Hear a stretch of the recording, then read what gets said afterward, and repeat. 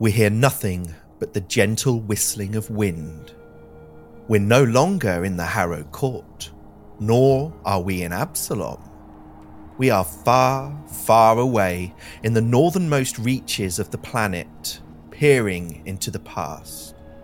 The desolate heights of the Stormspear Mountains are almost otherworldly and empty, save for a single figure who stands alone atop a cliff edge facing the horizon. The view from here seems to drink in the entirety of Golarion below. Garbed in thick hides to shelter against the bitter cold, he holds an instrument out at arm's length and begins fastidiously recording distances and trajectories. His calculations complete, he checks a pocket watch. He is waiting. What little we see of his face protruding from his hood and shawls is wizened by middle age. Nervousness briefly flickers in his expression, but his unwavering focus remains locked on the distant landscapes. A tone in the air changes almost imperceptibly, but it is a sound he knows well. Whoosh! Whoosh! Enormous leathery wings disturb the air as a darting silver shadow eclipses the sun and dives down towards the cliff upon which the man stands, unflinching. Driving his staff into the snow, he holds fast against the hurricanes of wind and the overwhelming roar of a gleaming silver dragon, its sharp blue eyes focused upon the man. From its back, a woman descends, floating like a beautiful yet haunting spectre to greet the waiting man. The woman's raven black hair billows violently in the air, and pale skin is pulled taut over striking thin features which remain hidden beneath a thick fur hood and cloak. Her thin ruby lips part to speak in a near whisper that mysteriously carries over the din of the elements. Archmage Spokepoint. The man realizes the voice is coming from inside his head. As promised, I have returned. However, this shall be my last visit. Madam Valaspar, he shouts over the dragon's roar.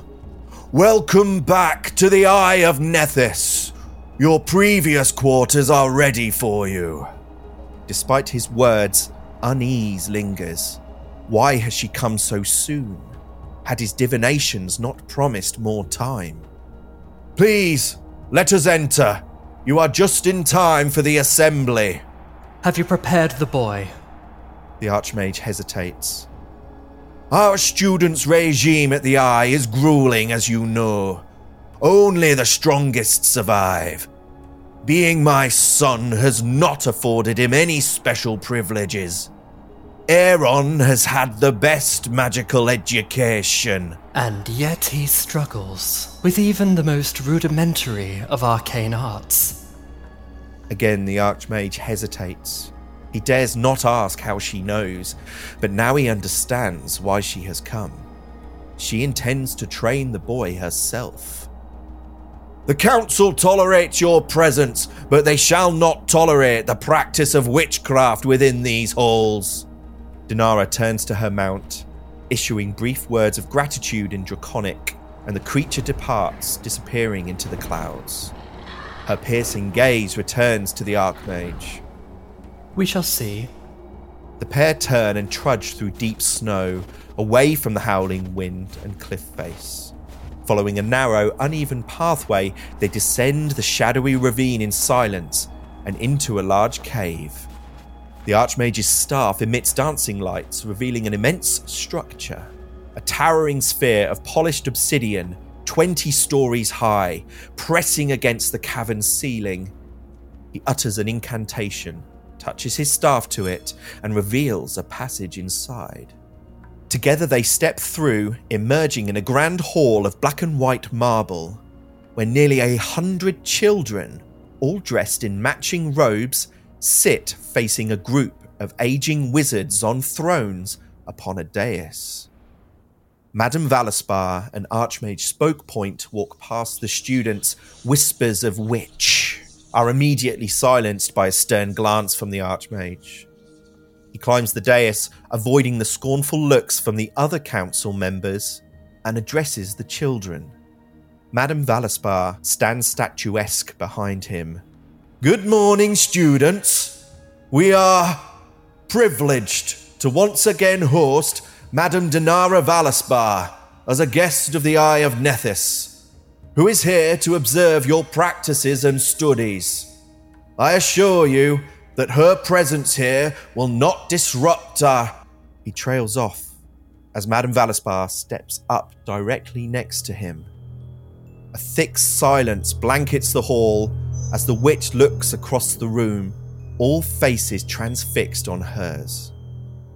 Discomfort emanates from the students like a breaking wave as 8 extending legs of a giant tarantula climb upon Madame Valispar's left shoulder. The creature perches there, joining its mistress in observing the assembly. Where is Aaron Spokepoint? From the middle of the room, an 18-year-old boy with pale, unburned skin nervously stands, locking eyes with the witch and her familiar. A satisfied smile curls on her red ruby lips.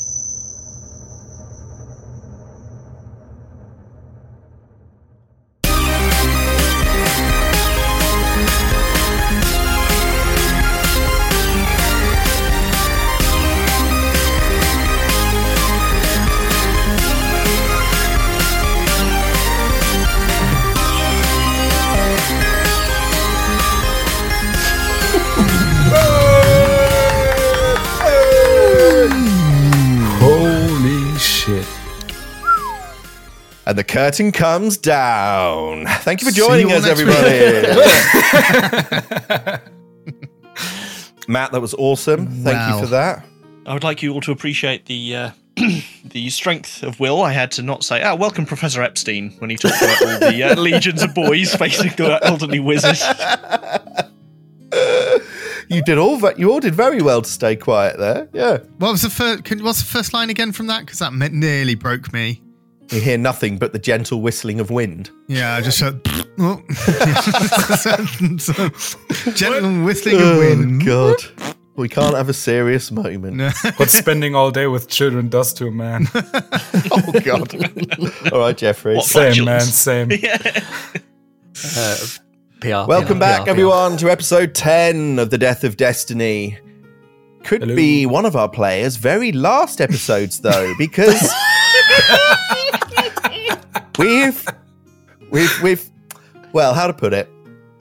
On the Discord, some people have pointed out that Kimone and Wilhelm had been cheating due to the use of the assurance feat.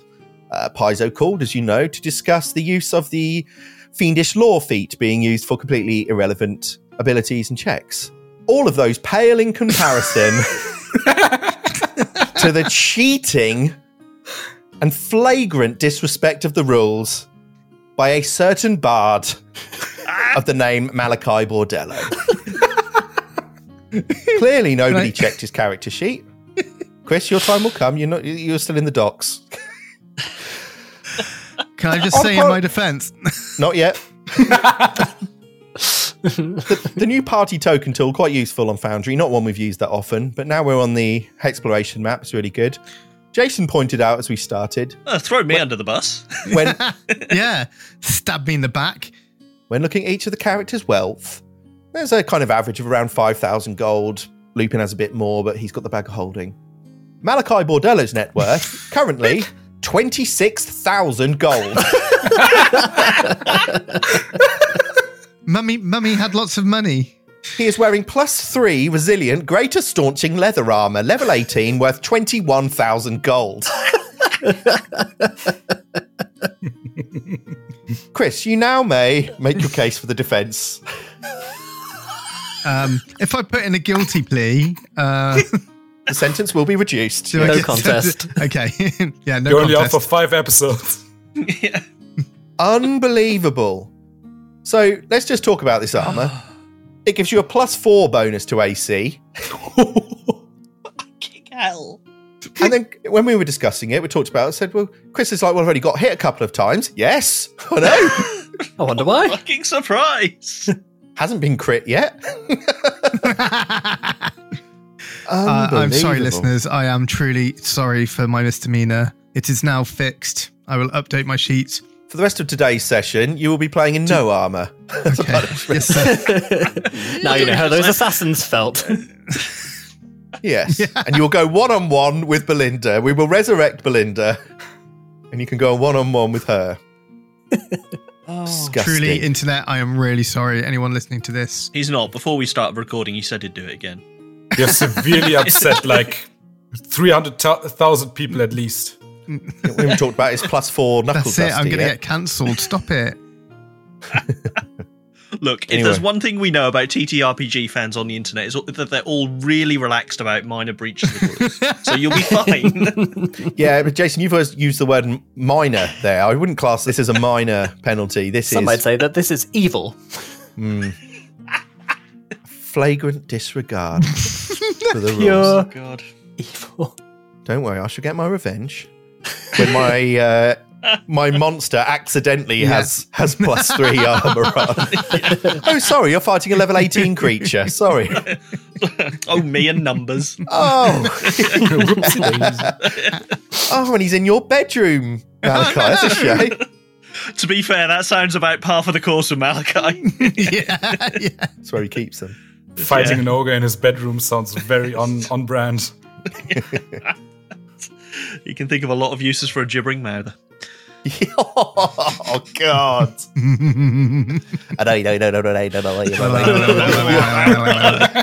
All those Oh, tongues. God. Right. Well, Anyway. I've just taken 2d6 psychic damage. Quite the episode last week. Obviously, our first foray into Harrow Heart and the Harrow Court. A lot of information to digest there. I think we all handled it reasonably well. Any thoughts from you guys? Anything been going through your mind in the last week since we played? I think it was a genuine sort of shock, really, and the way that we approached it, I think we were all a little bit shocked as well. Be interesting to see where we go first, if we indeed go anywhere today. I think the sheer scale of it was really, it blew my mind. It really Yeah. did. I cannot believe how much writing and background has gone into this from Paizo. It's really like it's the scale is huge. Yeah. Until last week, I almost forgot that this was a high-level campaign, right? It felt like we were level like Yeah. 4, 5, and now we're in our own dimension with Yep. several portals. Yep. Rooms that bend to your will. You've got That's- servants. You've got a new map which is, well, hundreds of miles across. That's what level 12 should feel like.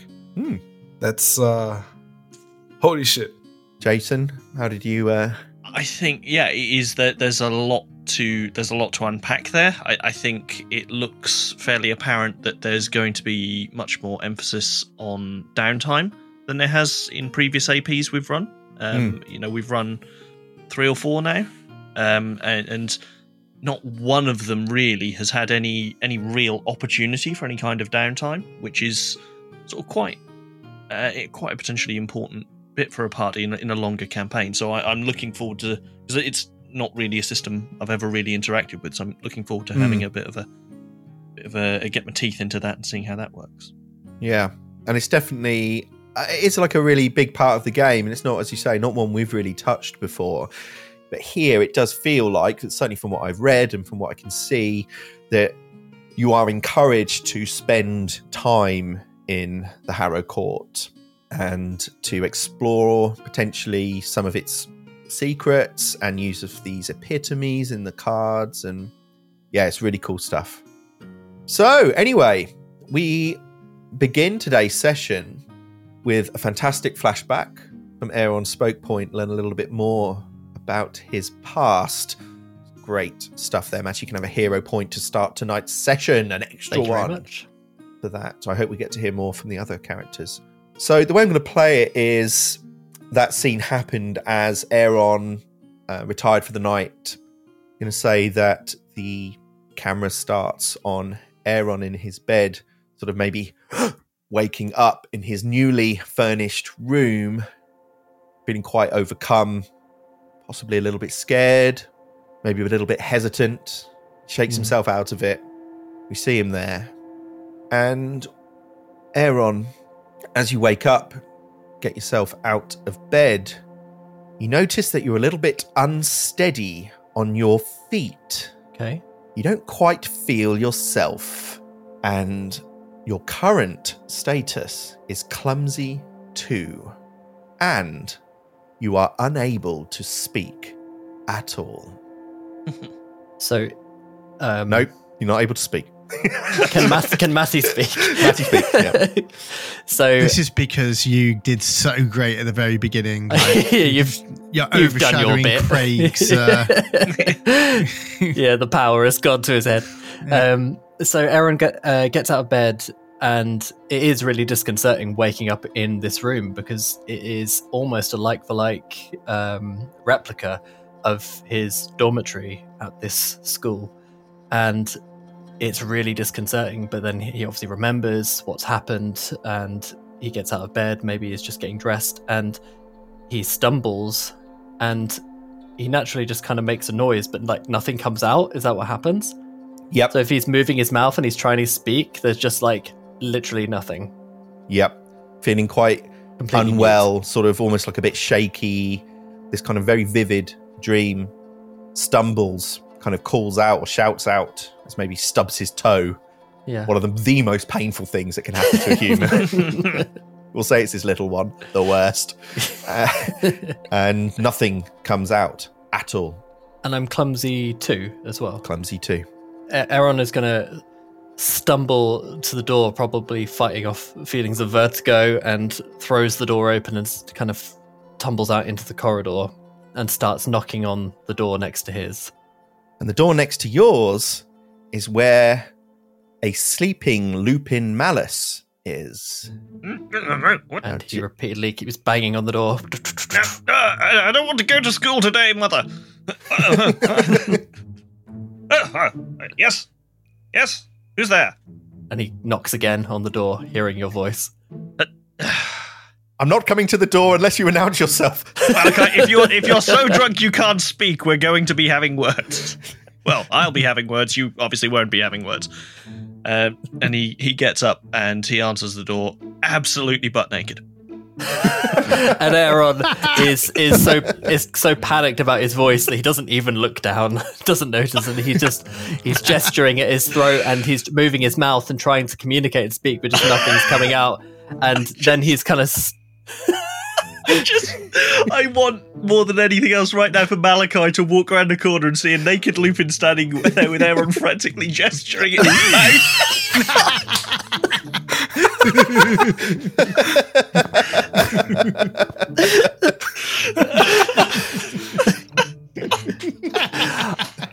Jason, but what you fail to notice as you get out of bed, sort of half asleep, to answer the door, we'll talk about what your bedroom looks like, and you swing open the door, you see Aaron there, you're butt naked, but as you swing the door, you also notice that you are rather unsteady on your feet. You can still speak, but you are clumsy 1. Okay, right.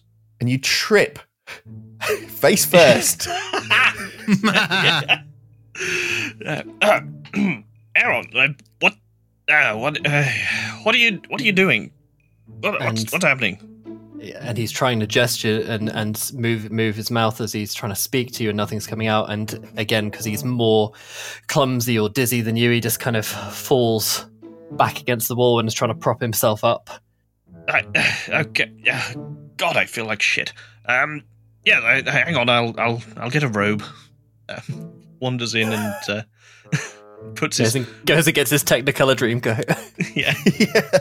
Timon and Chris, Malachi, and Wilhelm, why don't you roll perception checks for me, please? I want to fail this one so badly. So you both roll well enough, 31 and 35 from Malachi and Wilhelm, that you do from your rooms even if you're not sleeping, hear some kind of commotion going on in the hallway outside.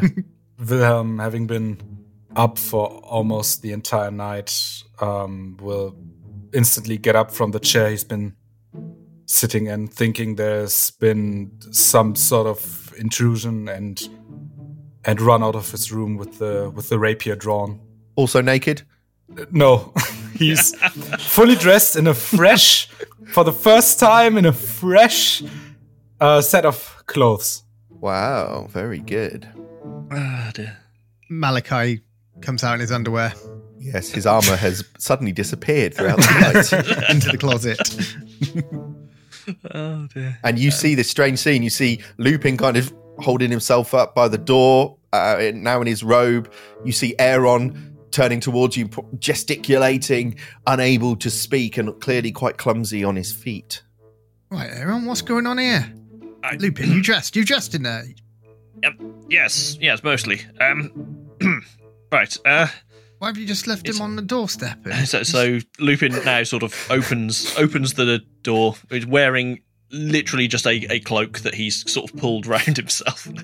It's, how do you? I'm aware this is going to be a slightly loaded question, but how are you feeling today? I don't feel good, and I dare say Aaron's worse off than I am. Craig, how do we feel?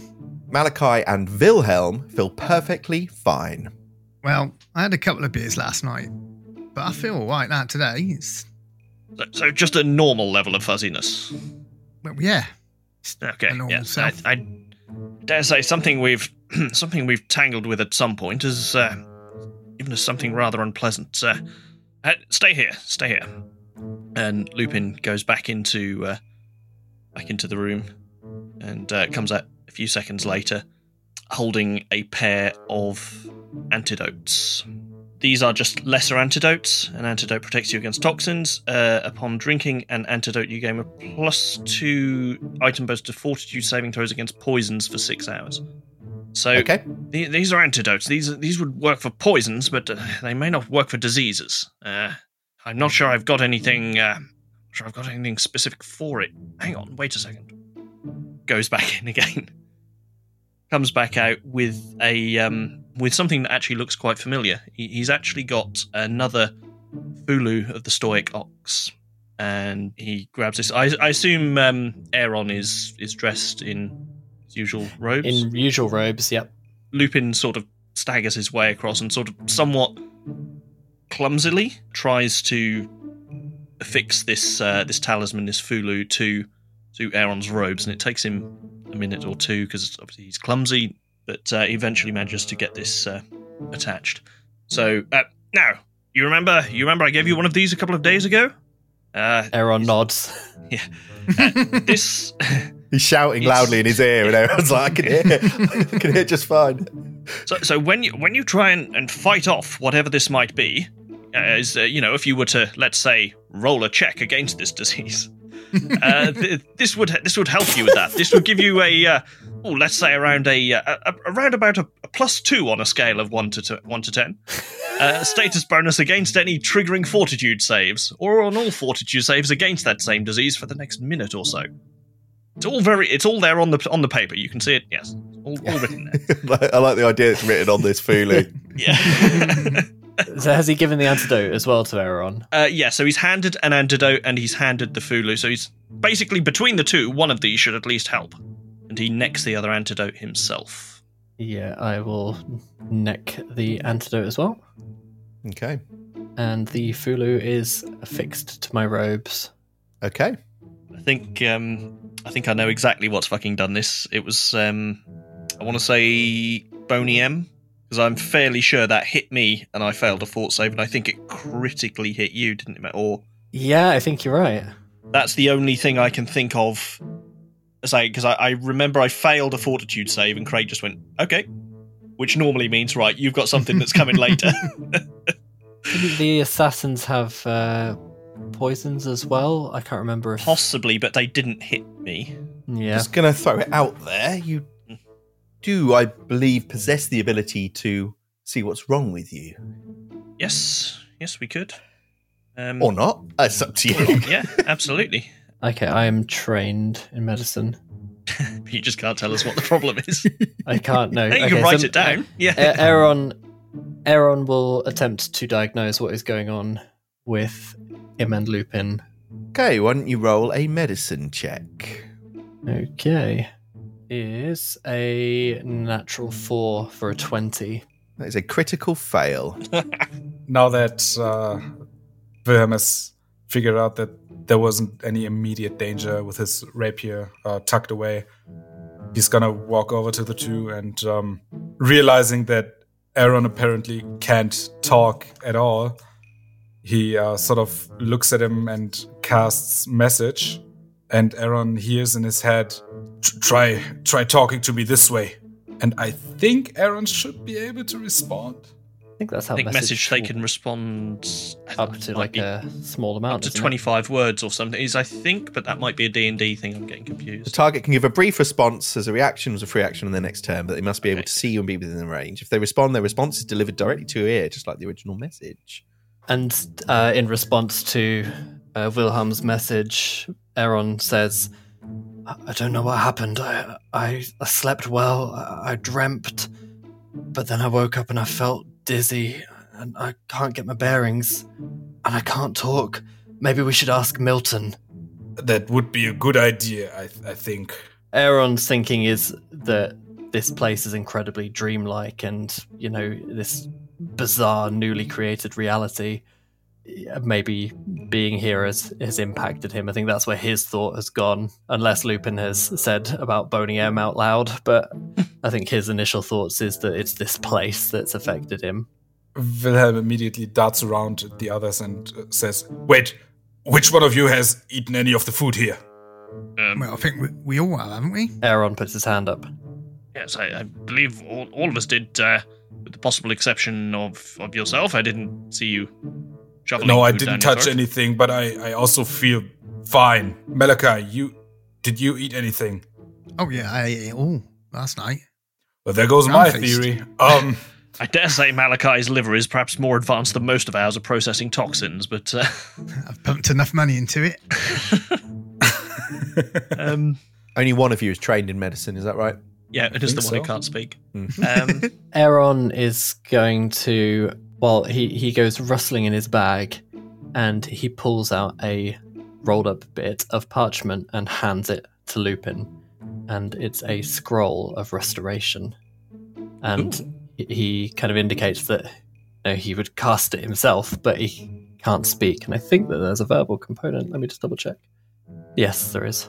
So it doesn't look like that will help us with the disease as such, but if you want me to... If you want me to cast that, I'm happy to cast that on Aaron. If you want to try and reduce clumsy, Clumsy's not the worst of things for Aaron because it's dexterity, isn't it? But yeah. not being able to speak means that cuts me out of being able to cast a lot of spells that require verbal components.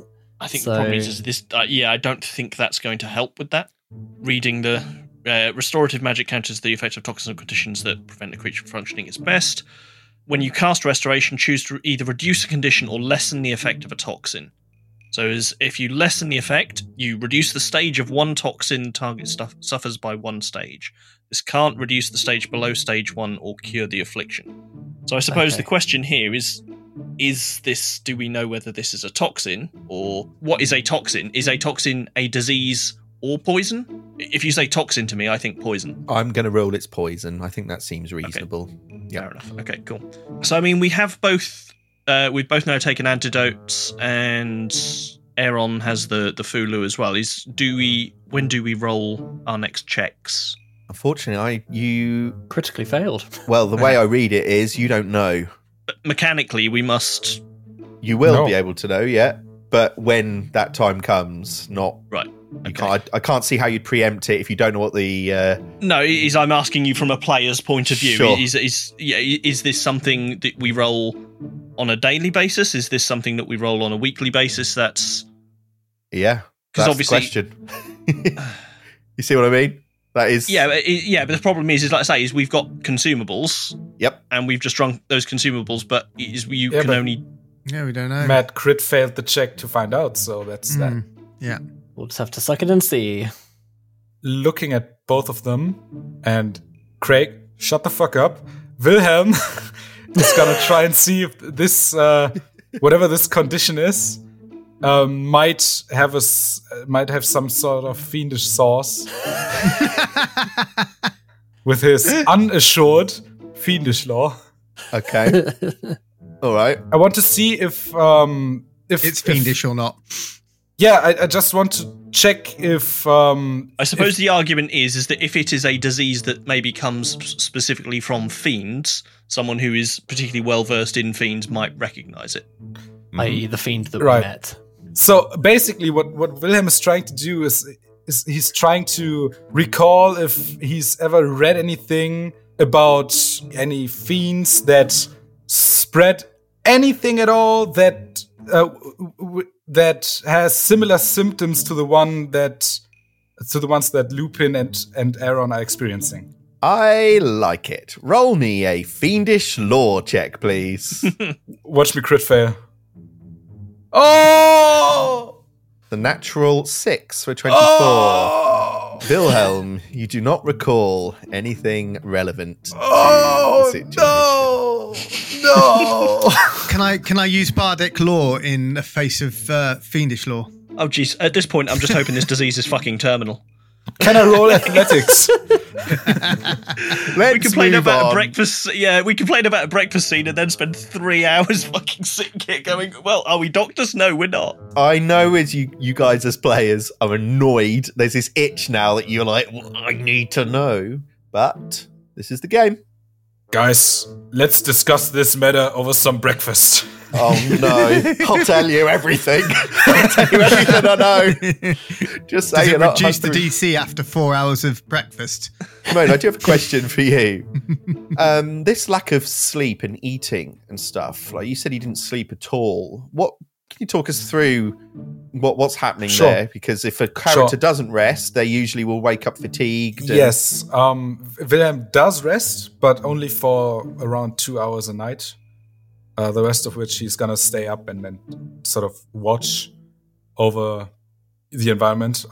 So he has a level 7 magic item called the Ring of Sustenance, Okay. which I'm just gonna read the text. This polished wooden ring constantly refreshes your body and mind.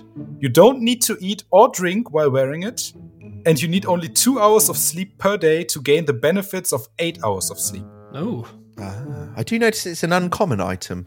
I have asked you. Shut up. You checked his sheet. I have asked you weeks in advance. Okay, so the ring of sustenance is what's causing the ability Yes. to not sleep. All right. Yes. So Aaron wakes up after this dream. He's unable to speak, clumsy too. Lupin goes to Lupin's door. Lupin answers, but naked. Stumbles, also finds himself clumsy 1, but is still able to sleep. Throws on a cloak. You guys come and join him. And between the level 12 characters, we are unable to determine what the disease or poison or effect is. Over to you. Let's grab some breakfast. Yes. No! We should go and speak to Milton, I guess, anyway. So maybe head down to Yeah. the main hall. Sounds like a good idea. You get yourself dressed. I'll assume you make your daily preparations and find yourselves back in the ground hall where you are greeted with the smells of breakfast. The table is set for 4. You see Milton in there cleaning the fountain area. You see a couple of servants also now present in the area who are sweeping and performing general duties. The place, although certainly not restored to its former glory, certainly looks a lot cleaner than it did when you went to bed last night. And Milton looks over. Morning, sires. Did you sleep well? Aaron goes to answer and nothing comes out. I think he's saying yes, we did. We slept well enough, but both myself and Aaron here appear to have woken up feeling rather unwell. You don't happen to, amongst all the various halls and things, we don't happen to have a doctor here, do we? I apologize, sire. No, there is no clinician on site. Not something Harrow Hart has needed in the past. Very well. Don't happen to have a store here or anything in any nearby areas where we can buy some basic supplies, do you? I'm afraid not, sir. No, the village down below is poor. Whatever items we need are held here in Harrow Heart, but no store of any kind. Apologies. We have prepared pancakes and eggs for breakfast before you ask. And they are free. No charge, sires. What type of eggs? Scrambled. Wait. And you hear... No, just carry on. I'm not getting into this again. I thought I'd got him. I'm not getting into this again. Aaron, hearing Lupin asking about supplies, can tell that he's, frantic about where we can get something to help with this illness. And Aaron grabs his sleeve and points back towards the portal and indicates, remembering the yesterday that we found out that any of these portals will take us back to Galarian, although we don't know where. And he looks back towards Milton as if to say, maybe he knows.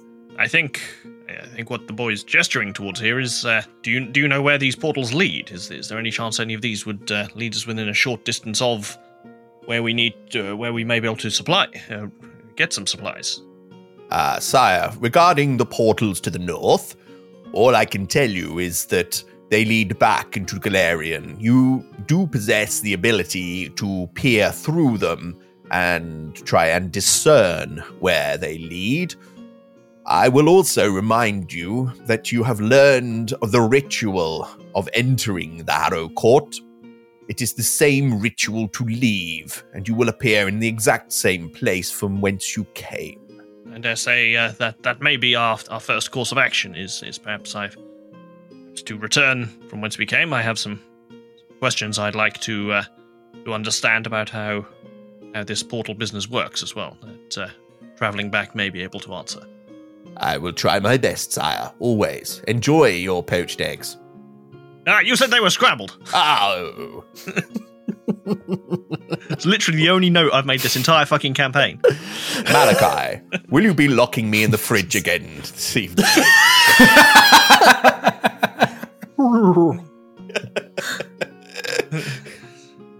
Oh dear. You have to press a button in the living room and then run very quickly back into the fridge. Mind out for the T-Rex in the basement. All right, so you speak to Milton. He's unable to really shed any light, but he does tell you that if you look through the portals, you might be able to discern where they are. A kind of look before you leap, if you like. And that if you were to use the same ritual that got you here, you would return back to the place from where you started. I don't know what anyone else is, but I'm not wild about potentially going into unknown areas with me being clumsy one and our spellcaster not being able to use any verbal components whatsoever. So I think I presume our first course of action would be to maybe go back to quote-unquote safe location. If we go back to Absalom and say we'll be able to find something there that will at least, even if it's a scroll of, is it remove disease or something? I just want to mention that safe place that you just mentioned. Quite literally, the last time we were there, we were ambushed and almost killed. Just throwing it out there. I've been randomly attacked more times in that city alone in the last 2 days than I have been in the last 5 years. I'm aware that with your particular area of expertise, this may be a saying you've heard before, but better the devil you know. And there's also questions to find in Absalom as well, because of the butcher and who sent the assassins and all of that kind of thing. So I still think there's stuff to play out in Absalom. Aaron doesn't say any of that, obviously. But No. Only if I don't have to talk to Eric Hanesh this time. That's my condition. That's fine. Is Aaron's in no position to resist anyway, so he can do the listening. What does Malachi think? I think we should try and have a look through these portals and see if we can discern some places where we need to go. My concern is whilst we can peer through the portals, for all we know, we could be stepping out into the middle of a bloody Zulgath war camp. Jason's read the GM guide. Not more Zolgats. I've had enough of those fuckers. We can look, though, Lupin. We can look. There's nothing harm in looking and poking our heads through. And just Again, seeing. my concern may be is we have no guarantee that if we go through this portal, is that we'll be able to immediately go back. Sure, but we can see things through them from this side, is what I'm saying. Yes, we can see everything that happens to be standing directly in front of the giant glowing portal. And then maybe we can probably pick the least threatening one. I mean, the least threatening one is the one that takes us back to the area that we know is relatively safe. I don't understand why we seem so hell-bent on taking an unnecessary risk, with two of our party almost incapacitated. Let me just ask you this, Lupin. Have you never had a fever before? Only jungle fever, but that was in my youth. I don't know what that means. There appears to be some sort of language barrier. It's an age gap, sire. We can go to the bazaar. It's fine. I don't know anyone there. I don't know who could help us. It may be. We need little more than simply the services of a good apothecary or I dare say even someone who can sell us a scroll to remove disease or remove toxin or something like that. There are multiple ways of solving this. All we have to do is find somewhere that will sell us one. How do you know that that this is a disease at all? I mean, the way I see it, I've known you all for 2 days now. I'm sorry if I misinterpret anything, but so Aaron, calm down. You, fuck you. No, the way I see it, Aaron. I've seen you do a lot of things, but with all due respect, you don't seem to have a very good grasp on what it is that you do. Is that fair to say? Aaron considers that for a minute and nods his head. So, could it be, and correct me if I'm wrong, I don't really have an idea about how magic works, but you two are sleeping next to each other. What if Aaron had some sort of magical burst in his sleep and you were affected as well, Lupin? I can't rule it out. I'm not a man of such expertise, and which is why I'm proposing that perhaps we find someone who has this sort of expertise who can maybe explain it for us rather than heading off into the middle of a jungle. Yeah, no, that's a stupid idea, Malachi. I don't know why you think that. You are getting this all wrong. All I'm saying is we can try and discern if it is a city, if there is an apothecary there. Like, we can see if it's city-based or something, and maybe there will be someone. We can't be pussyfooting around. But there's literally the Grand Bazaar at our disposal. Yes. Well, let's go then. If the Grand Bazaar's there, we know it's there. That's safe. Let's go then. Right, guys, did we have breakfast already? Why are we even going? Why are we even discussing this? Lupin's hand is twitching. It's going towards the jacket that the gun is in. Someone sort it out. Come on. Aaron, seeing the tensions raise after breakfast, has pulled out the empty throne and starts to stare into it. And as you do so, you hear a nice riffling sound in your ears. Let me find it. Here we go. As Aaron stares into the card, a portal begins appearing in front of you, its edges lined with thick, shuffling cards that riffle in a pleasing manner.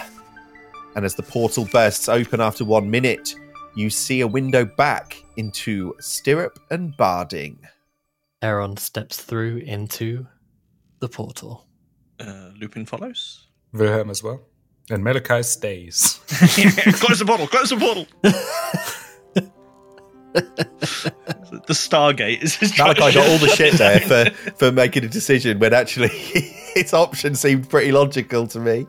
And then Wilhelm had the argument, and then it's Malachi in trouble for it. He's like, why are you wasting our time, Malachi? What? I like how Malachi flip-flopped as well, saying, why are we not going to the Grand Bazaar? Why haven't we gone already? Because you're fucking arguing about it. Karen Bordello is a level 20 healer. I don't know what the problem is. Not this Okay. time. Not this time.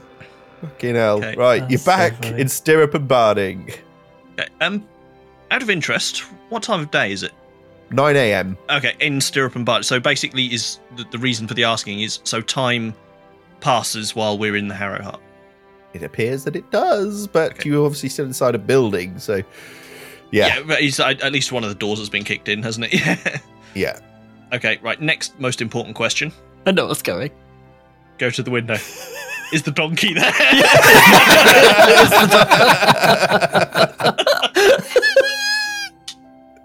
You'll find it's 2,000 years in the future. And it's The dead. donkey's still there. That's a Starfinder spin-off. There are a few flies buzzing round the bodies of the dead assassins that are still in there, as is the dead body of the tiefling that you dragged in.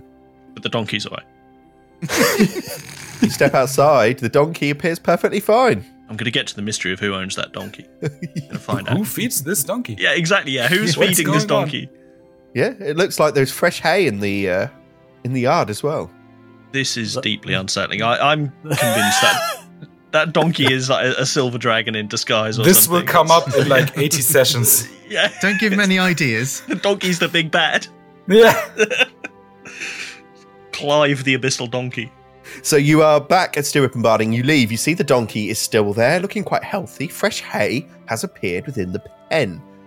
For God's sake. Bless you. Are you Isn't like- allergic to donkeys, Craig? Allergic to donkeys, yeah. Just the talk of them. So what is the plan? Run me through the exact plan, please. So I'm sure you're all wondering what's going on. What's this weird fucking music? Well, I'm here with Aaron, Matty, Hello. and not only did you get an amazing flashback written by Matty Ryan for Aaron at the start of this episode, we're just going to try a little something to save everyone a lot of pain. Because the team spent the next 30 or 40 minutes discussing how they're going to get rid of these diseases. Isn't that right, Matty? Yeah, it was a bit tedious. Tedious would be an understatement. So rather than make you listen to 30, 40 minutes, and let's be honest, I don't want to edit 30 to 40 minutes of that nonsense, we're just going to give you a quick summary, and then you'll be right back to the episode. So Matthew, why don't you start us off? Tell us what happened when you got back to the Grand Bazaar. Well, immediately we decided, because we're clearly not a party that's built for medicine, that we would need to seek out the services of a professional physician, and that's exactly what we did. We were able to find a doctor, and we paid them the grand sum of 32 gold to diagnose both myself and Lupin with Ferragon tetanus. Wilhelm then used his keen fiendish lore classic to be able to conclude that this was the result of the encounter with the Rust Devil, which was episode 1, wasn't it? Way back in episode 1, yes. Lupin had failed the check. Aaron had critically failed the check. They'd both got the same onset number of days, so they were both suffering from Ferragon tetanus. That was their first stop to find someone to do that. 32 gold, bang, done. Wilhelm detected it's from the Rust Devil. And then, knowing what we're up against, we sought out spellcasting services to help us then remove the diseases, because Aaron being mute for a day as a spellcaster, Lupin being clumsy, is just very debilitating, and we didn't want to move forward through those mysterious portals in Harrowheart with being essentially weakened quite significantly. Now, that's not to say I didn't try to persuade them that they could continue, but they were adamant that they didn't want a mute spellcaster and a clumsy Lupin. So, yes, they decided to sell most of the loot they'd accrued. They obtained 633 gold pieces each, so not a bad haul for now. But of course, the castings themselves were quite expensive, weren't they, Matty? Yes, they were. I think it was 400 gold. Is it 200 each? 200 each from a spellcaster.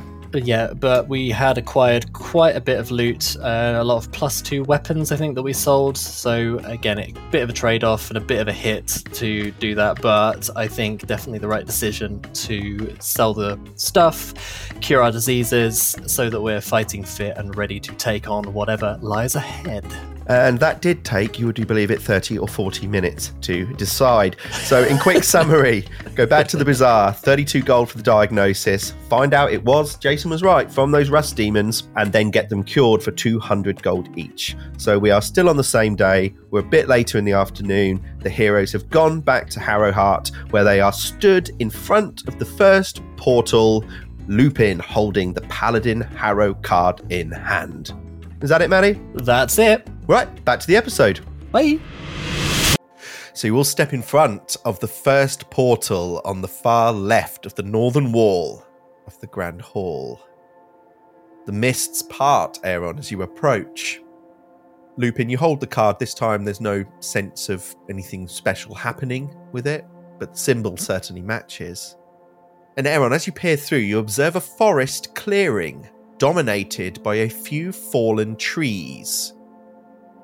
You see various plant life and fauna through there. Does it look like just any other kind of wooded area that I might be used to? If somebody would like to attempt a nature check or an appropriate law check, you may be able to identify more. I will attempt a nature check. Bardic law. I'm trained, that is a natural 7 for a 23. No, Aaron, you certainly... nothing comes to mind for you. Aaron steps out of the way. Hey, it's my first natural one. Lupin thinks there might be some trees. Would it be possible for Wilhelm to use legal law in order to defend his case when arguing about using fiendish law? Oh, dear. It won't be Wilhelm, necessary because Malachi has rolled Bardic Law. Oh! Is that good enough? 18 for 32. Wait, did you spell law L-A-W? Hell yeah. Because it's the law. Malachi, DC 30. Hey. God knows how, but you are able to identify the species of trees as being common to the northwestern reaches of the Deadshot lands in Arcadia. Ooh.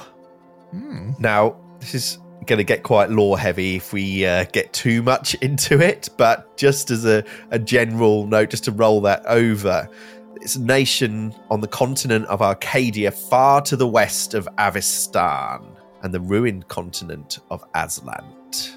Oh, Aslanti. Oh, God. Matt's looking at his map. Yep. So that Aslanti are the, aren't they waterborne? I think it's Aslanti are an old race. They no longer exist. The one Eric and Ash is very Yes. interested in. No, that No, was the those were the Avastanis. That's the Avastanis. Weren't you Avastanis, listening? sorry. No, I was busy. Lupin never did. Such is the way of the tea. That's why they're friends. No, it's Aslant. Aslant is where the Starstone comes from, isn't it? Like the Starstone that's at the center of Absalom. It's all Right. to do with Aradin and all of that. Yeah, I think it is, but I don't know if the ruined continent of Aslan would fall there. Maybe that's one again for a side cast. If you want to roll society, I do have a bit more information about it. I yeah, will roll Lupin's- society. Oh, I can't roll above a 10 today. Oh, It's a 21. yeah, I'm not rolling. Not trained. I'm I'm not not Oh, even gonna 28. 28 from Malachi again. Full of knowledge tonight. Oh, yeah. The Deadshot lands reside on Arcadia, a place near Halana, which, unfortunately for its oppressed human and Tengu denizens, is run by an overbearing theocracy devoted to the demon lord Pazuzu. The wind-born theocrats rule the land, enforcing their erratic will with elite soldiers called Mivanians. And Mivanians maintain control through two primary means: their notorious alliances with avian demons and their tight control over access to deadly firearms. Oh, firearms. And just as a reminder, through this portal, you believe the card The Big Sky exists. And if Malachi shares that information with us, of course, Wilhelm is gonna... He's gonna pull out... He doesn't. Okay, Go on, still, no, he he's does, still yeah, going to Yeah, He's gonna pull out his own hero deck and sort of riffle through until he finds the big sky, and sort of holds that card up to the rest of the group. Ooh. And he's gonna say, "This might be relevant if we pass through here with what Malachi has just told us, but the big sky does represent a momentous and powerful change. I think we should be careful. Should we decide to go there first?" Seems like sound advice in any scenario, but particularly this one. Very much behind Wilhelm in this. It's a good job we didn't go through it before to try and find something, wasn't it? Yes. Yes. Well done, Lupin. The big sky is the chaotic good card of the hammer suit. So Lupin will look at the others now. May I? And gestures towards the portal. After you. And with no one appearing to object, takes a breath and steps through the portal. All right, guys, what now? Malachi takes a running jump. You all step through the portal. Ready for a new map? Yeah. Oh, Yes. yes. Oh, no. Oh my gosh. Oh! Yes. Want to describe what you see, Aaron? Oh, it's a full aviary. A full aviary of Tengus, and they're all wearing Tengus. bandanas except for one at the front who's looking at us like, what is that in their hand? Like a shuriken? Yeah, it's like a kind of ninja bird person. But there is a lot of them.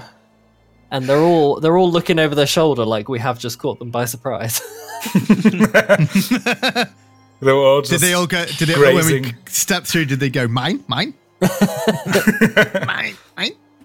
Old trees hanging with ivy and moss provide deep shadows, but the trees end at a rolling plain of waving grass so green that it almost glimmers in the bright sunlight.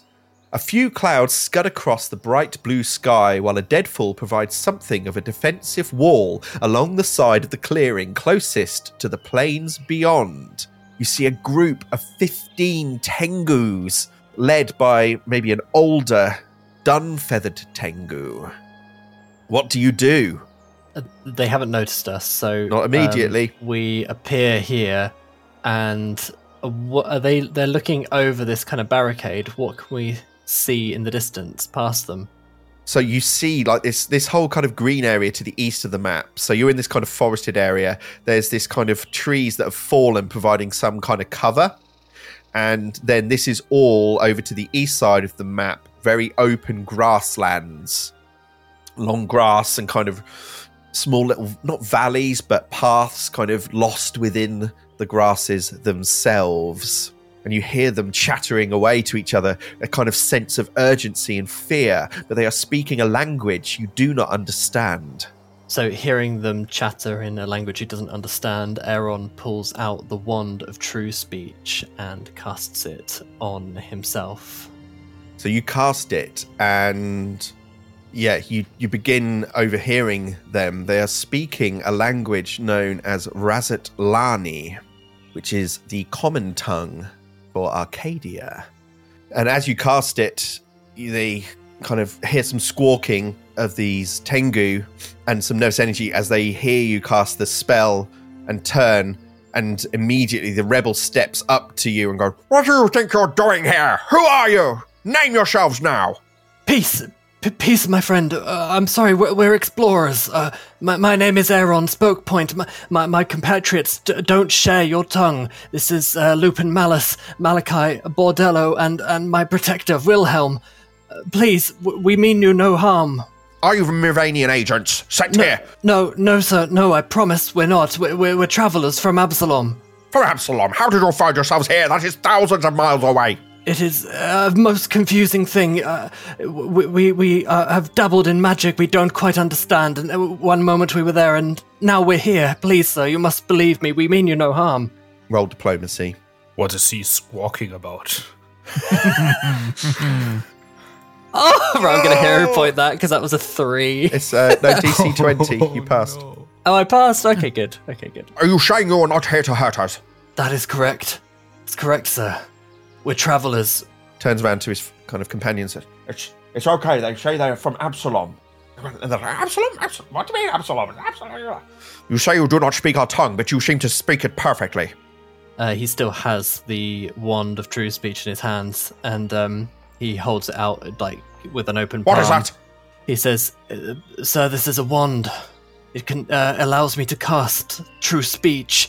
It's so I can understand you, and I will only be able to understand you and you for the next 2 hours. Do you speak the common tongue by any chance?"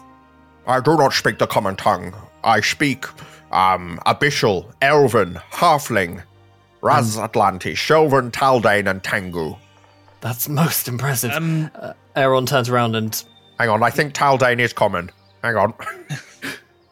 Yes, I do speak common.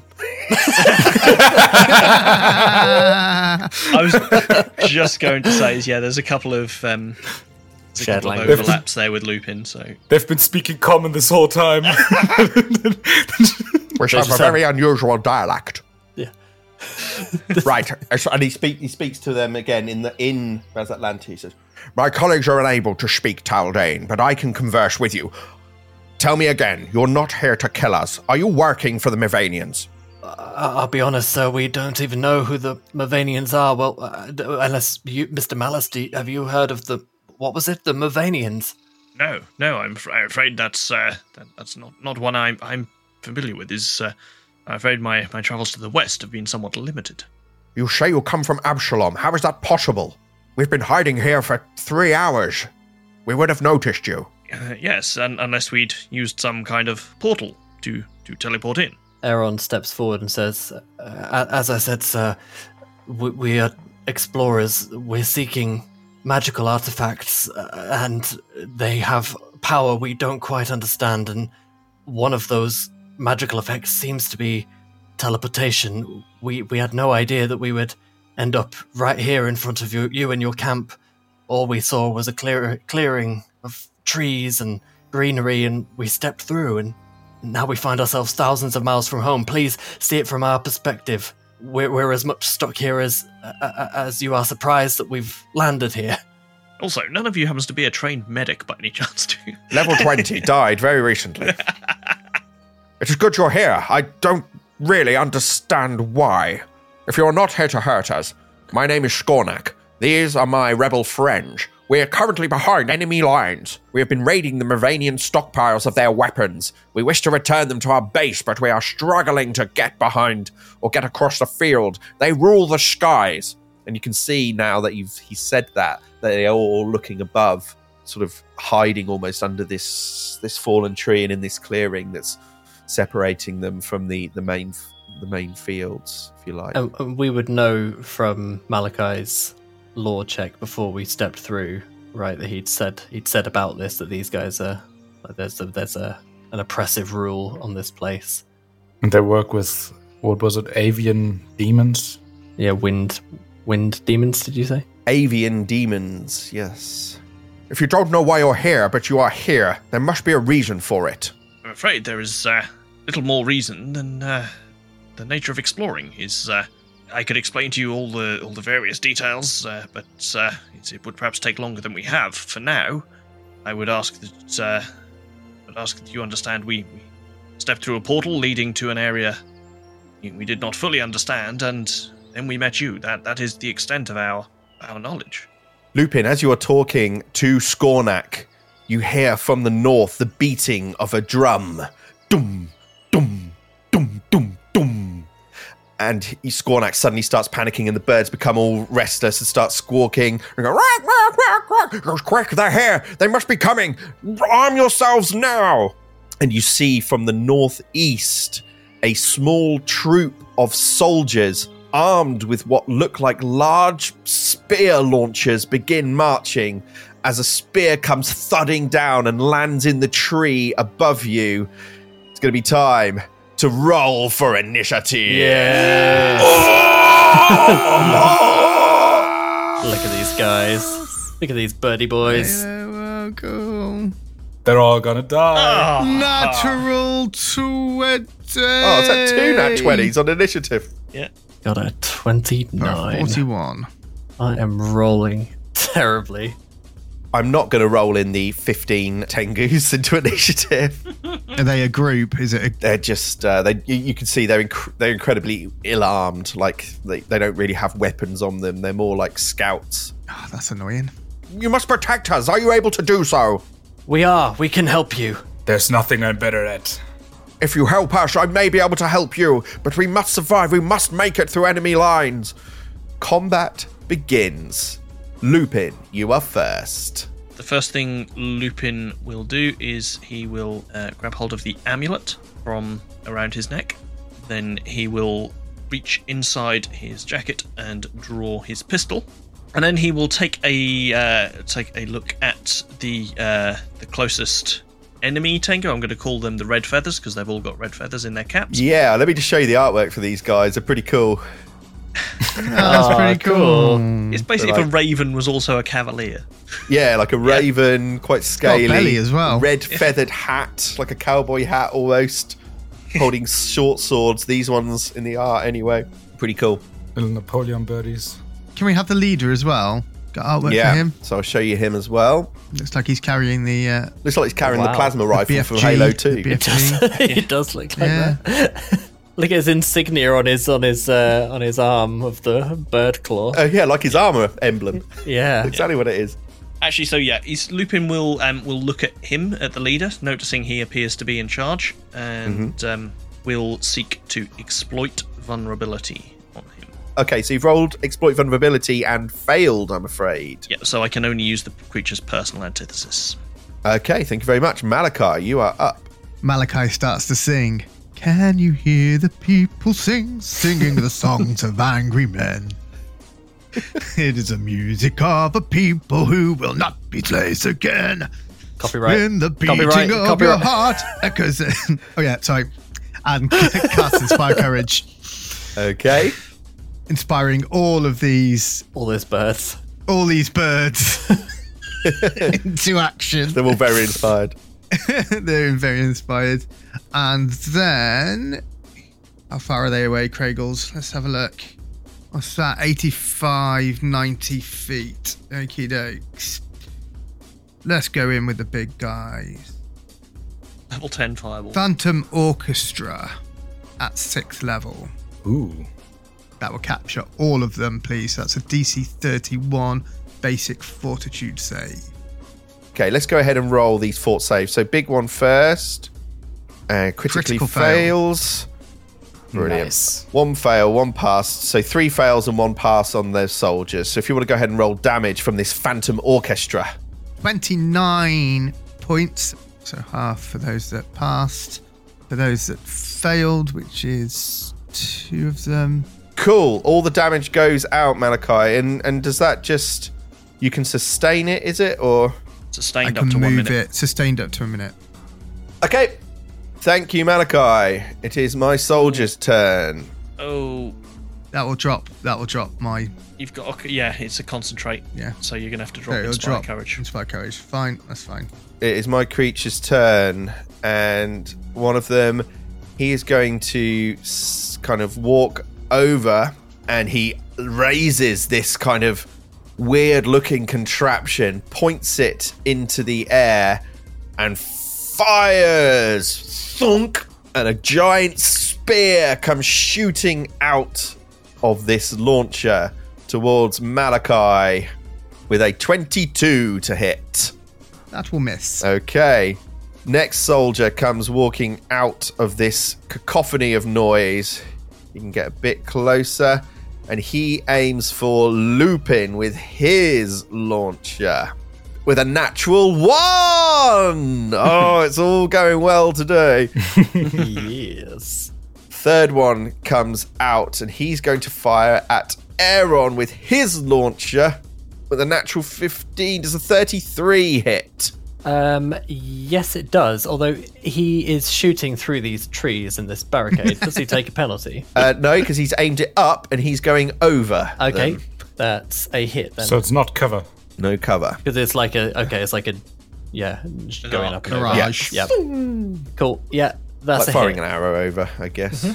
Okay, that's a hit. Great. So here's your damage. That is 18 points of damage. Ouch. And that is his turn. Wilhelm, you're up. I have literally no escape, no ranged options. If you hold your turn, fucked. I can get you closer. Yeah, I would like to hold. I would like to hold my turn. I have nothing to do otherwise. Do you want to get in and up close? Because if you hold your turn, I can Yes. use my turn to get you closer whilst also keeping myself back. Yes, I think. I mean, I would like to stay somewhere around you guys, but they use ranged weapons. They will never come in here. Yeah. Yeah, sure. I think that's a good idea. Okay, so delay. And it will be Aaron next. Okay, so what you see is Aaron running up to the tree and kind of climbing up on top of it and stopping there. Okay. And he turns around to Wilhelm and says, "I can get you closer. Mr. Malice, do you want me to get you closer to them too?" Yes, please go ahead. And with his newly restored voice, he starts casting a spell and green energy, and he shoots it forward, hits both of you, and you teleport from your position to the squares on the battlefield right in front of the enemies. This is a spell called Collective Transposition. Oh, It's a sixth level spell. I can teleport two creatures to new spaces within a 30-foot range. So they must be 30 foot to me, and I can transport them 30 foot away. So here, or here. Or, like, not quite in front of them, but only 5 foot away. Yeah, I'm Or just 10 feet thinking away, I that should say. if because of where they are, we'd lose a full round getting to them. Sure. So I'm thinking at least this, is going to at least get a hit in this turn. That's what I'm thinking. So, I teleport Wilhelm, so you can choose a square, like just in front, one square away from them, and Lupin if you want to teleport as well. Are you going willingly? Yes, yes. I'll move. Yeah. And that's my just turn. as you cast that, a Scornak says, "You must be careful. Remember the skies. Remember the skies. Do what you must, but you must get back to safety soon." And it is Wilhelm's turn. Wilhelm sort of stumbling for a second and reorienting is gonna he's gonna draw his rapier for his first action. Then he's gonna step toward one of the Tengu patrols so that he's in melee range of every one of them. Yes. And for his last action, he is going to try and hit a snagging strike against the middle one. Okay, snagging strike from Wilhelm as he's teleported in front of the 3 Mavanian soldiers that have pushed forwards towards the clearing. Go ahead and roll to hit. Ooh, that's a 13 for a 38. Critical hit. Nice. 30 points of damage and 30 points of damage. 7 points of acid damage against the creature's armor. Okay. And it's off guard until the start of my next turn. Okay, thank you, Wilhelm. What did you say was the final bit? It's off guard? Yeah, it's off guard until the start of my next turn. Thank you very much. Do you have any more actions? Nope. Okay, it is my creature's turn. Steps out of the orchestra and then aims at Wilhelm and fires his spike launcher. Thunk! And rolls a natural 20! Wow. Yeah, that crits. As it hits, Lupin turns and flashes his amulet and uses Amulet's Abeyance. So, or a target ally, so in this case, Wilhelm, gains resistance to all damage against the triggering damage equal to 2 plus my level, which is 14 points of damage. So he gets resistance 14 to whatever happens. Ooh, that's good. Okay, got it. Thank you, Jason. So here comes your damage, Wilhelm. Ooh. That is 59 points Ouch. of piercing damage. Minus 14? Minus 14, so... Okay. So 45. points of damage. That And hurts. then you see it reload. Chunk throws another spike into his launcher. Scornak's turn. You see him kind of rallying his troops. We must hide. Make cover, boys. Make cover. And you see the birds start. And Aaron as well. And Aaron's stroke point goes. Running it. Oh, Aaron went with him. Sorry, Aaron. Not you. Stay in the tree. And then it is the final soldier's turn. This one cocks his spear launcher and launches it at Lupin with a 31 to hit. That is a miss. Okay. Second action, he's going to reload. And third action, he's going to move. Okay, that's round one. Just a quick recap. The clearing, Aaron is stood on the tree. Malachi is still in there, holding his spectral orchestra. The four soldiers have kind of grouped up to push forwards. Lupin and Wilhelm have been teleported in front of them. Wilhelm laid out a crit, but has also received a nasty crit from their leader, who stands slightly set back to the north. It is Lupin's turn.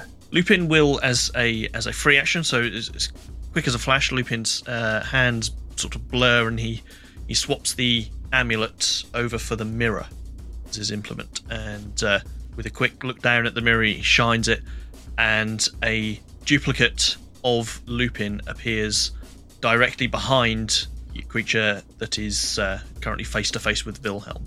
Okay, one of the Mavanian soldiers that Wilhelm just critically hit. Yes. Okay. So both versions of Lupin draw hold up the pistol, and both fire, but only the one behind this soldier actually fires. So it's obviously they're mirrored. And as he fires, the old version of Lupin vanishes. So he's firing his pistol at the one directly in front of him, is he?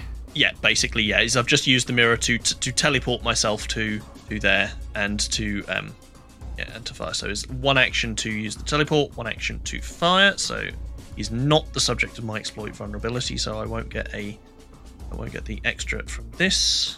He is off guard though. So the attack roll is that's a natural 10 for 31. That is a hit.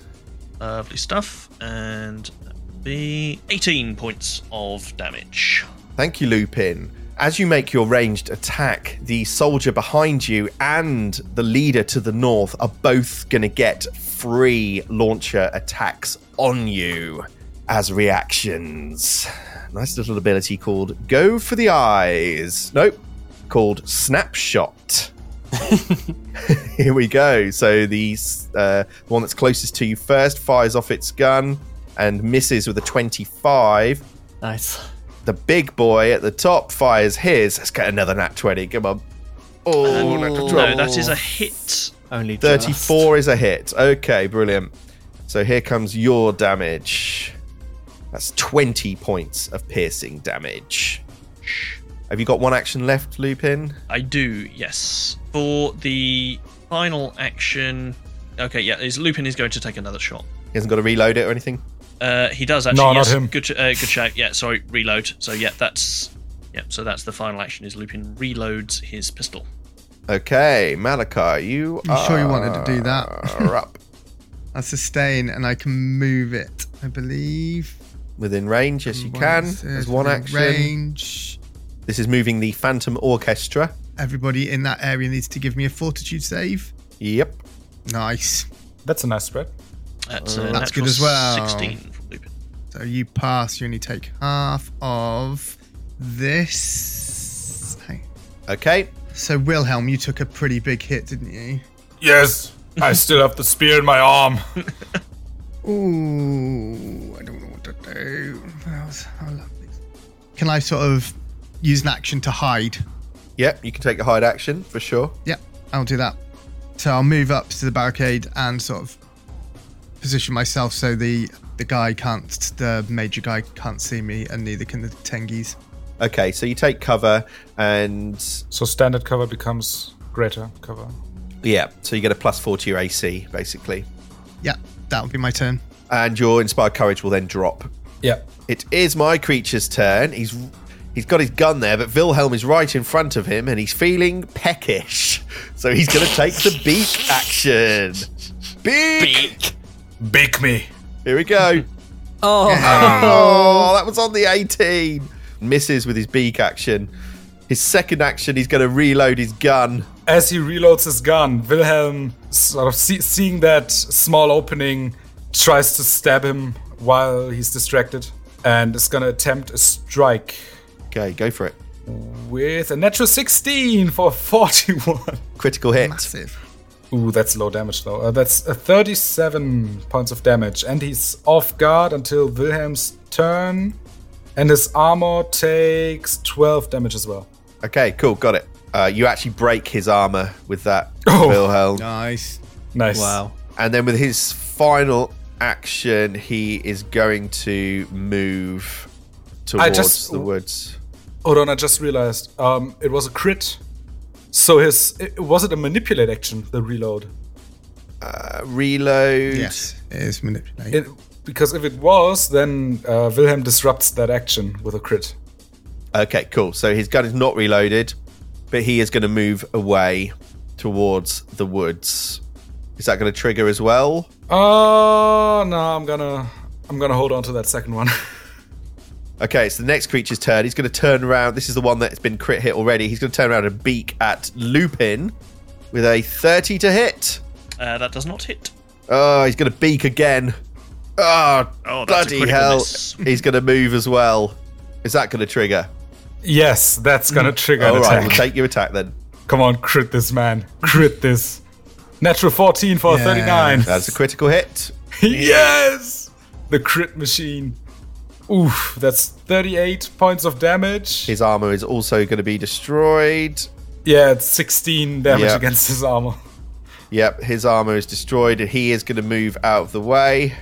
And then it's the final one's turn. He's going to try and beak Lupin again. Beak! Natural 20! Yes! It's time to get beaky, baby. Here comes the damage to you. A massive 42 points Wow. of piercing damage. How big is that That beak? is some beak. It is a big It is a beak. large beak, yeah. I'm going to need a fortitude save, please, Lupin. Oh no. It's gonna give you herpes. Not again. This. Is it the girth or is it how long it is? It's a 32. 32 is a pass, unaffected.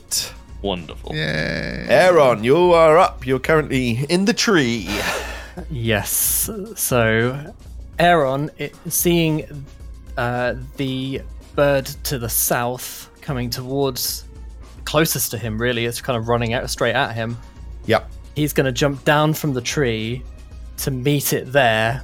And as he does, he starts charging all of this occult energy in his fingertips, which as he comes face to face with the bird, he pushes out in a 50-foot line, which I believe is going to hit this square, hit the bird, and then up to hit this one in the corner.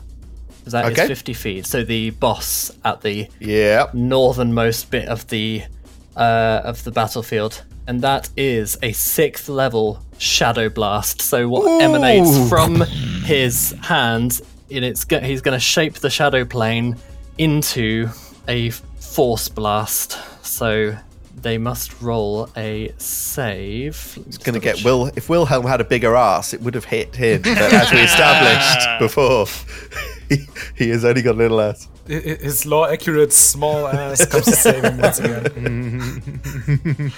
So it's force. So I assume it's going to be reflex. Okay, so what bottom one first? Oh, it's on the 1, but that's still a fail. And the bigger 22 guy fail. to the top rolls his reflex save and gets a success with a 33.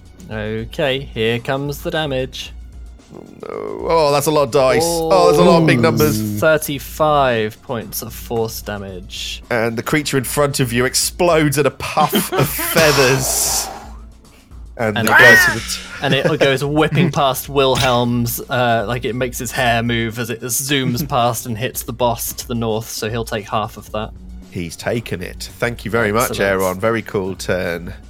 Wilhelm, you are up. Wilhelm sort of turning around from that blast behind him, looks around, sees that one of the Tengu is deader than dead. He's fried. It's KFC. And and he looks to the direction where the blast was headed and sees the leader sort of still kind of fine. He's gonna take that as a challenge and run toward the leader. Okay. With his first action. As a second action, he's gonna raise his rapier, sort of now standing 1-to-1 with the leader and assuming a dueling stance. So he's gonna enter his dueling stance. And for his last action, he's gonna try another snagging strike. Okay, go for it. That is going to be natural 18. My rolls are on fire today. You've rolled nothing lower than a 15. It's disgusting. Absolutely 43 disgusting. It's so good. Does that by any chance crit? It's a critical hit. Yeah. Oh yeah. Whoop, whoop, whoop. Fucking hell. That's 45 damage. Ouch. Plus 12 damage to the armor, and the creature is off guard until Wilhelm's next turn. Okay. That is Wilhelm's turn. Brutal. That has broken his armor as well.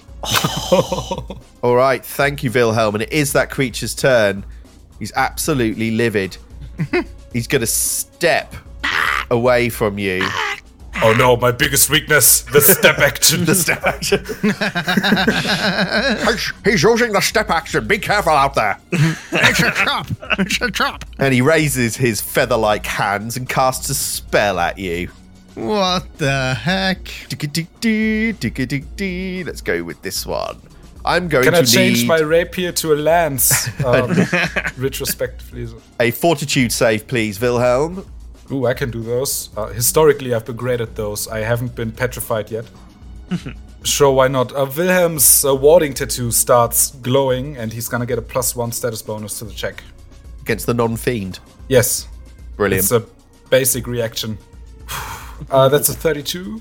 Saying crit success, but that can't be true. Oh, your successes become critical successes. Okay, Right, then you are fighter. unaffected. Nice. Okay, Skornak hustles his birds further into the woods. You must hide. You must get back to safety. The skies are not safe. And it is the soldier that is next to Lupin, and he's going to step forwards and flat-footed now with his companion bring out the dreaded beak. Beak. Oh, 35 to hit. Yes, that's a hit. Comes the damage. 22 points of damage. And then he is going to move away towards Wilhelm. Okay, it's the top of round 3. Lupin, you are up. You've taken a couple of beefy hits. Yeah, it's not feeling amazing, but there we go. Such is the way of things. Yeah, so Lupin will move up away from the bird that is right next to him. Yes. And before taking the shot at this boss bird, he grabs the amulet back in his hand and sort of holds it up. And you see sort of the waves coming out of the amulet intensifying. He's going to use the action Intensify Vulnerability. What that does mechanically is that my amulet now repels the creature's attempts to harm me, so I gain a +2 status bonus to AC and saves against the target of my exploit ability. Very cool. For final action, he is going to raise the pistol and he is going to take a shot Who are you taking a shot at? The at big the guy? boss bird.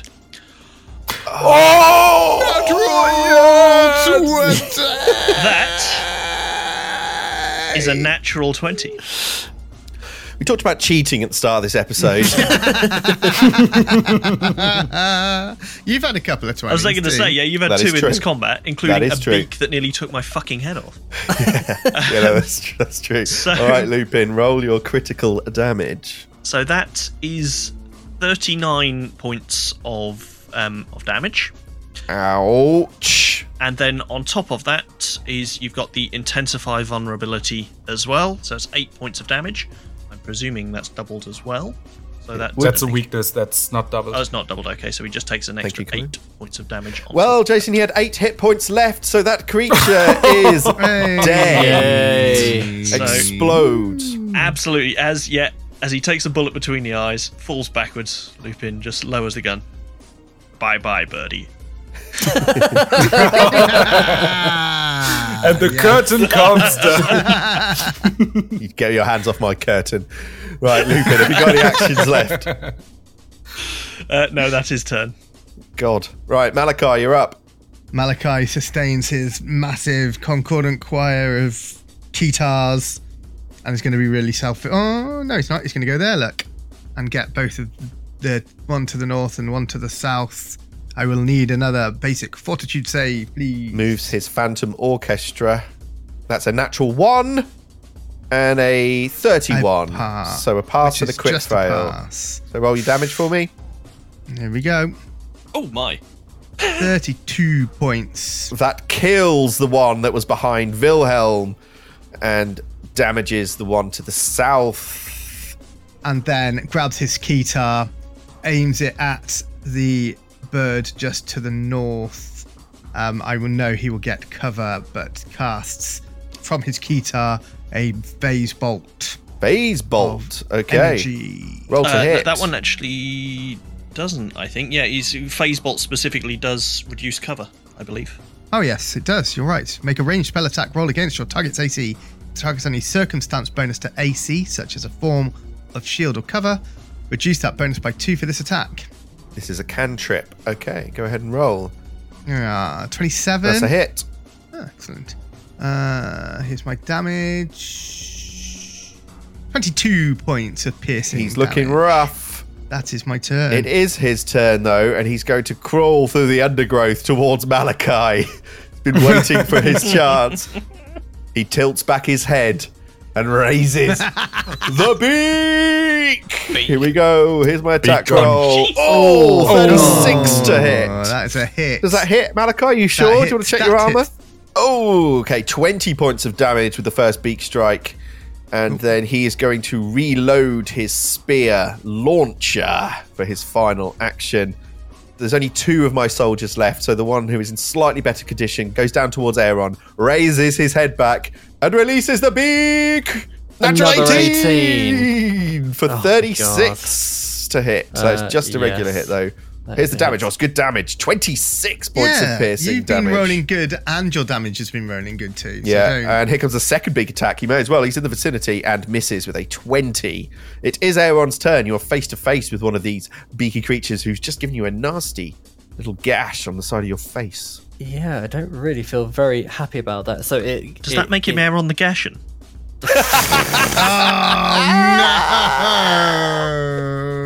Hero point! Hero point! Oh, You've got about 5 minutes left to use it, but yeah. God.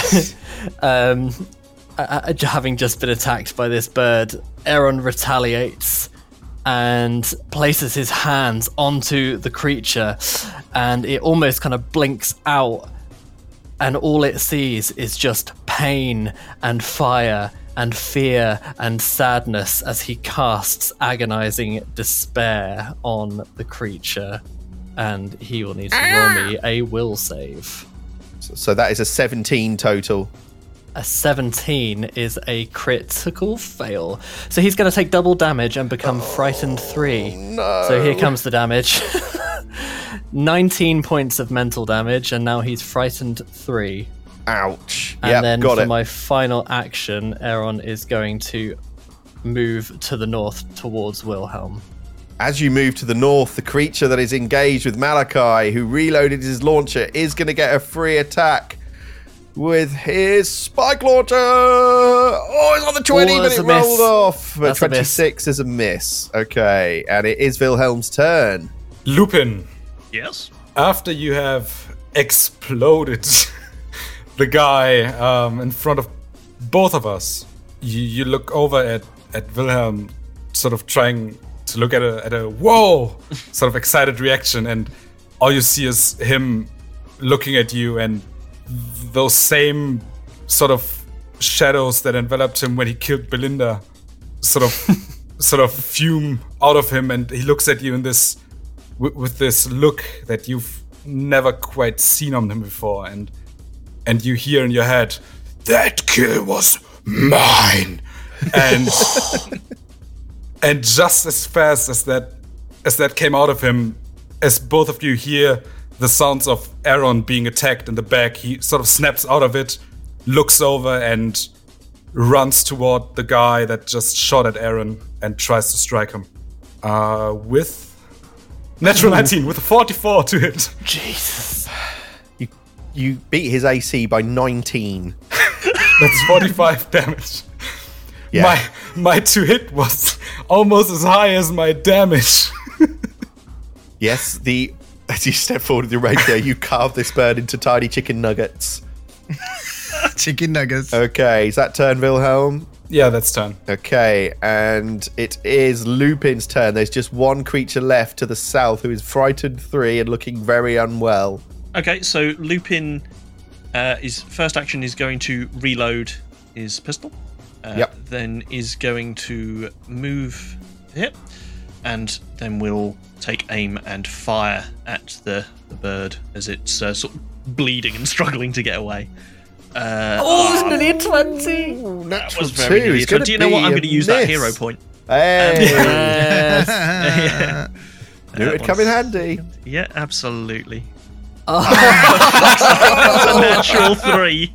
Natural 3 is a hit. Because of the frightened 3. Because of the frightened 3. Yeah, his Amazing. AC is so low. Roll damage, Lupin. Okay.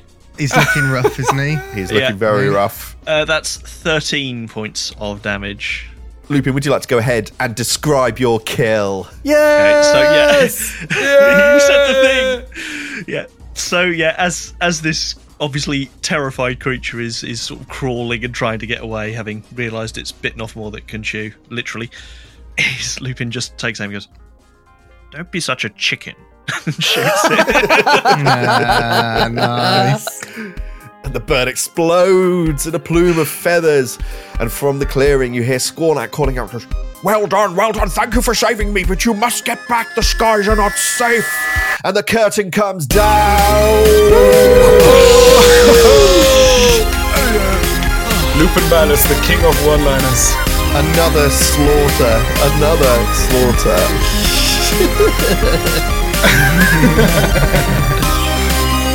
You've been listening to Describe Your Kill, The Death of Destiny. Find out more at describeyourkill.com. Thank you to Paizo, Michael Gelfi, Creator Chord, Sirenscape, Kevin McLeod, Foundry, and Sigil Services. Get all the links on our website. This podcast uses trademarks and/or copyrights owned by Paizo Inc., used under Paizo's community use policy. We are expressly prohibited from charging you to use or access this content. This podcast is not published, endorsed, or specifically approved by Paizo. For more information about Paizo Inc. and Paizo products, visit paizo.com.